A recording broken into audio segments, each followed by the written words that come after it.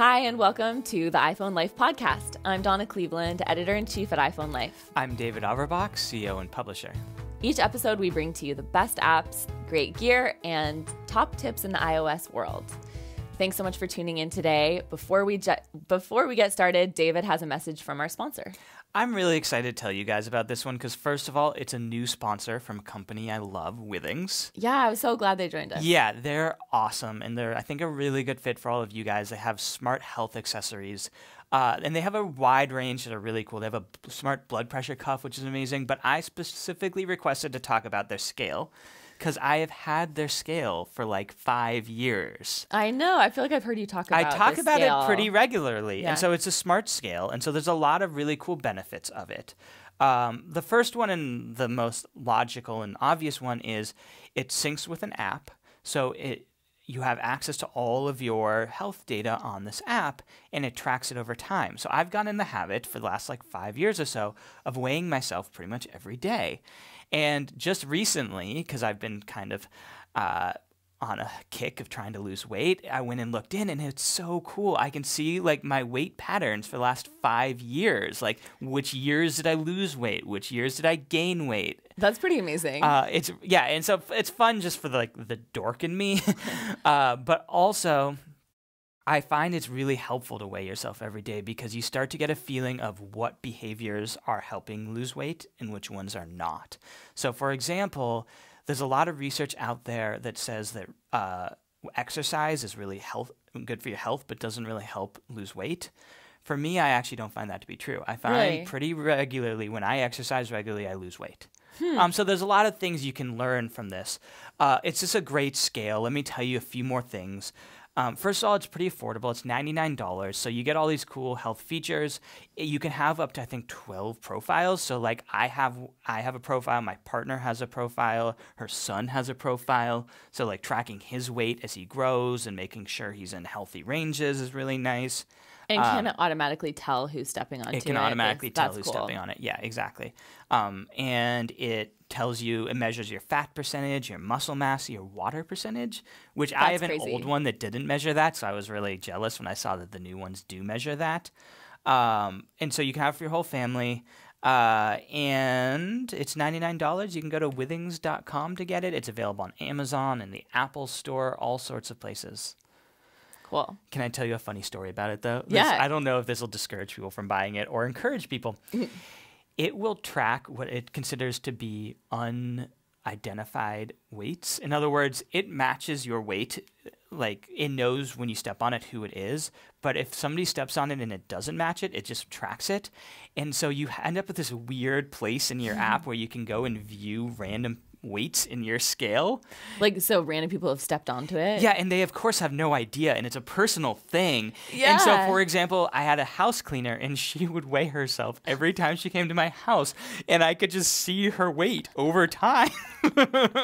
That's creepy. And, like, sometimes, like, I'll have friends come over, and they won't know, and they'll weigh themselves in my bathroom. Oh, that's sort of like a smart home cautionary tale. Yeah. I feel like, because, like, that's the type of thing people are like paranoid about with smart homes. It's a good cautionary tale. If you see a Withings scale in someone's bathroom, think twice before stepping on it. I've sort of gotten out of the habit of looking because it just felt like at some point a common courtesy to not look. And I switched cleaners, and my new cleaners don't weigh themselves. Yeah, I'm like thinking to myself, I'm like, have I weighed myself in David's house? I don't think so. But it is a weird little quirk of the scale. That's really funny. Okay, next up, we want to talk about our daily tip newsletter. If you go to iPhoneLife.com/dailytips, you can get an email from us once a day that teaches you something cool you can do with your iPhone in less than a minute. So it's really easy, low commitment from your side, and you'll find over time that you are like way better at using your iPhone than you ever were before. So it's really awesome. Go to iPhoneLife.com/dailytips to sign up and give it a try. And I have a tip for you this week.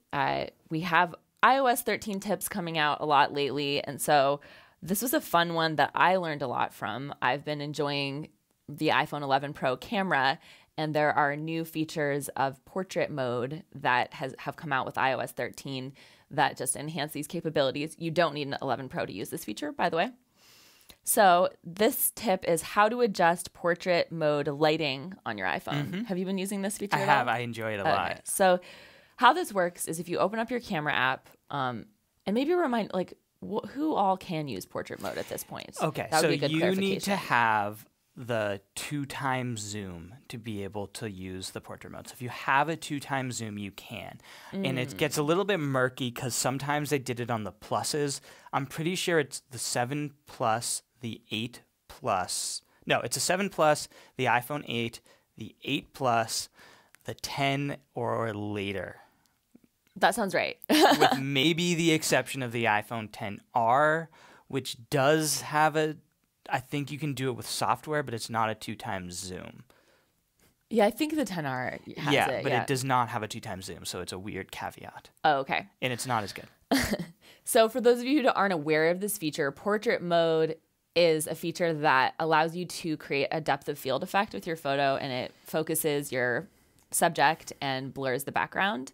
It's really awesome. You should give it a try if you haven't used it. Yeah, I mean, that's a tip right in and of itself, because I find myself using it a lot. Like anytime I have the opportunity, like the times when you don't want to use it or when you need to take a really quick photo because you have to kind of fuss with it to be the right distance from your subject matter, which is annoying. But if there's situations where you have the time, I find it like really improves the photo. It makes it seem so much better. It looks really professional, like you have a DSLR camera.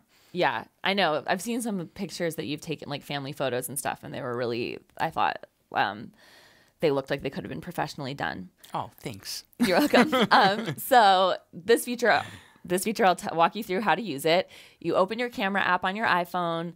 You swipe right or left to get to different camera modes, and you'll find one that says portrait. That's the one that you want. From there are now two little icons in the upper right corner. One is like a little hexagon. That's what controls the lighting. And there's one that controls the level of depth of field effect. So you can control both of these things from here now. If you tap the hexagon, you'll see options for your different portrait lighting modes. If you're on natural light, that doesn't actually add any like level of extra light to your photo. So you won't see the option here. So you want to toggle over. There was one, I believe it was like contour light. That's what I was playing with when I was using this.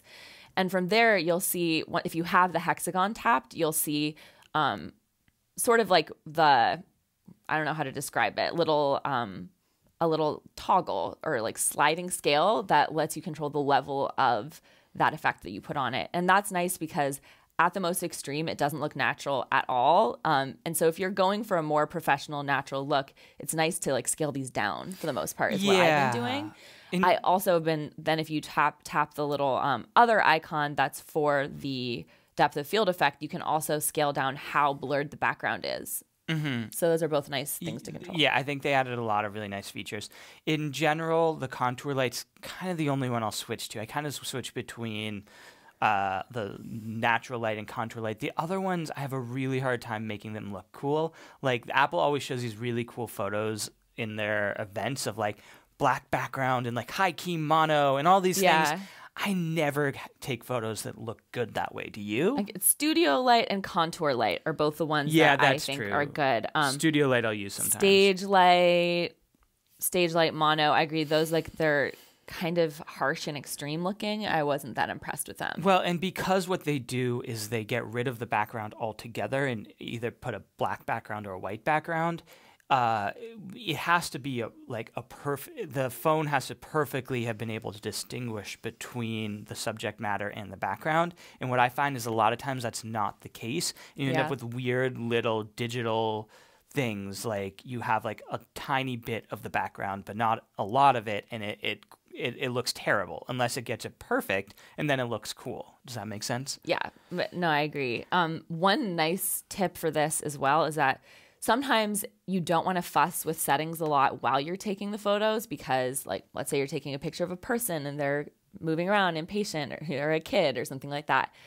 You can actually edit the studio lighting and depth of field effect afterwards. So one thing I would recommend doing is going to portrait mode, choosing potentially a studio lighting effect that you like, but not spending a lot of time fussing with it there because you can actually do all of that afterwards. Yeah, I never set it when I'm taking the photo. I just leave it on natural and then deal with it later. Yeah. So when you tap edit, you'll see all those same options that I just walked you through. And I will say, this is funny because this was actually going to be my complaints and learning, so I have to come up with a new complaints and learning for insiders, but I'm really enjoying the control of aperture, the being able to control the depth of field, because for the same reason, where Apple, the phone isn't always perfect at distinguishing between the subject matter and the background. And so sometimes it's too aggressive and it blurs things that you don't want to be blurred, or it doesn't blur things that you do want to be blurred.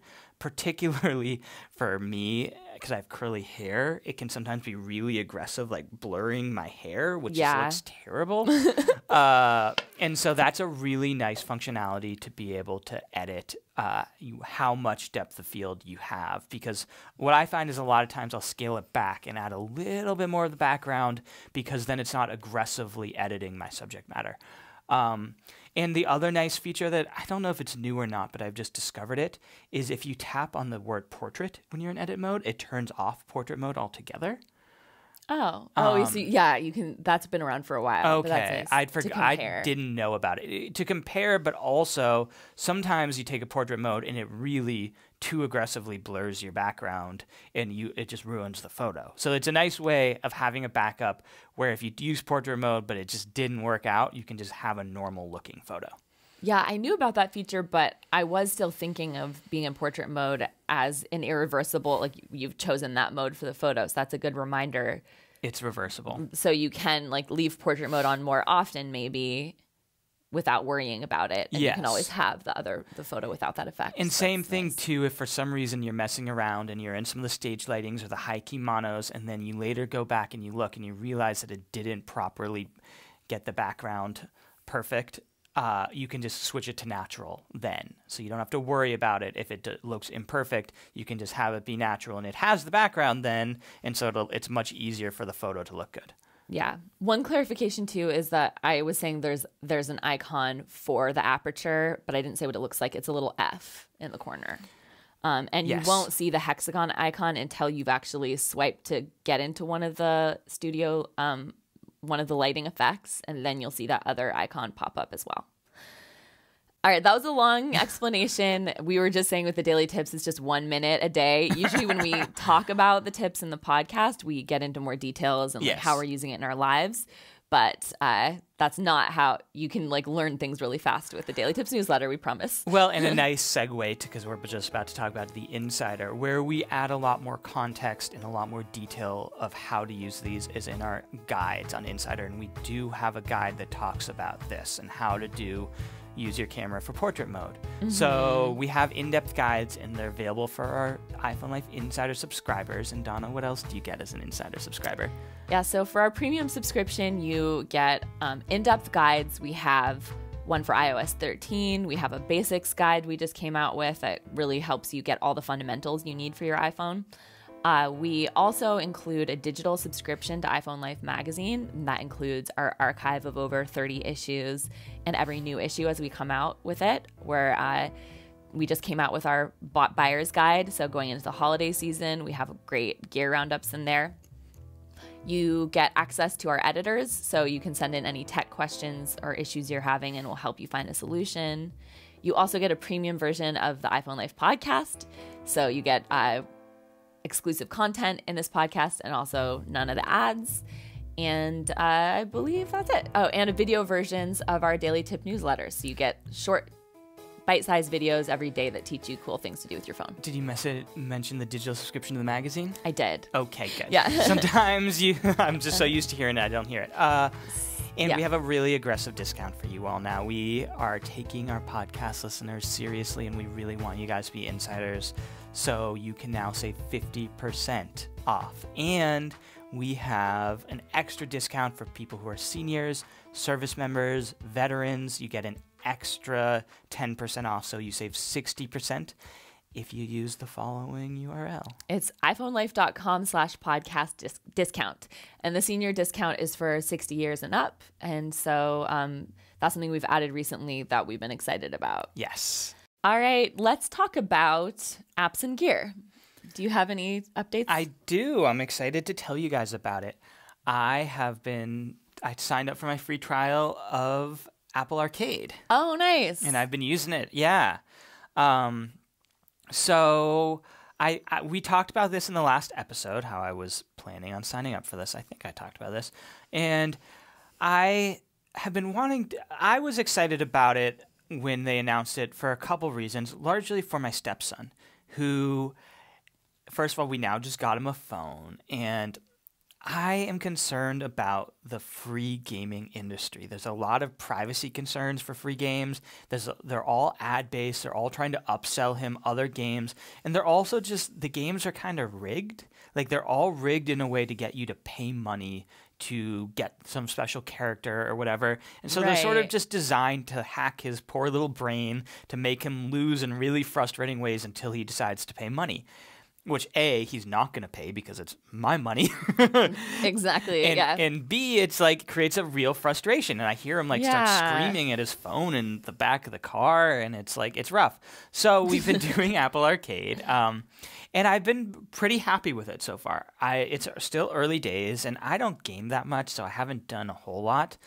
But I've been impressed by the quality of the games. They had a lot more games from brands and with characters that I knew than I expected, which was nice. Like what? Well, part of their appeal was we're helping promote indie developers, which I think they are, and they have a lot of great games for that.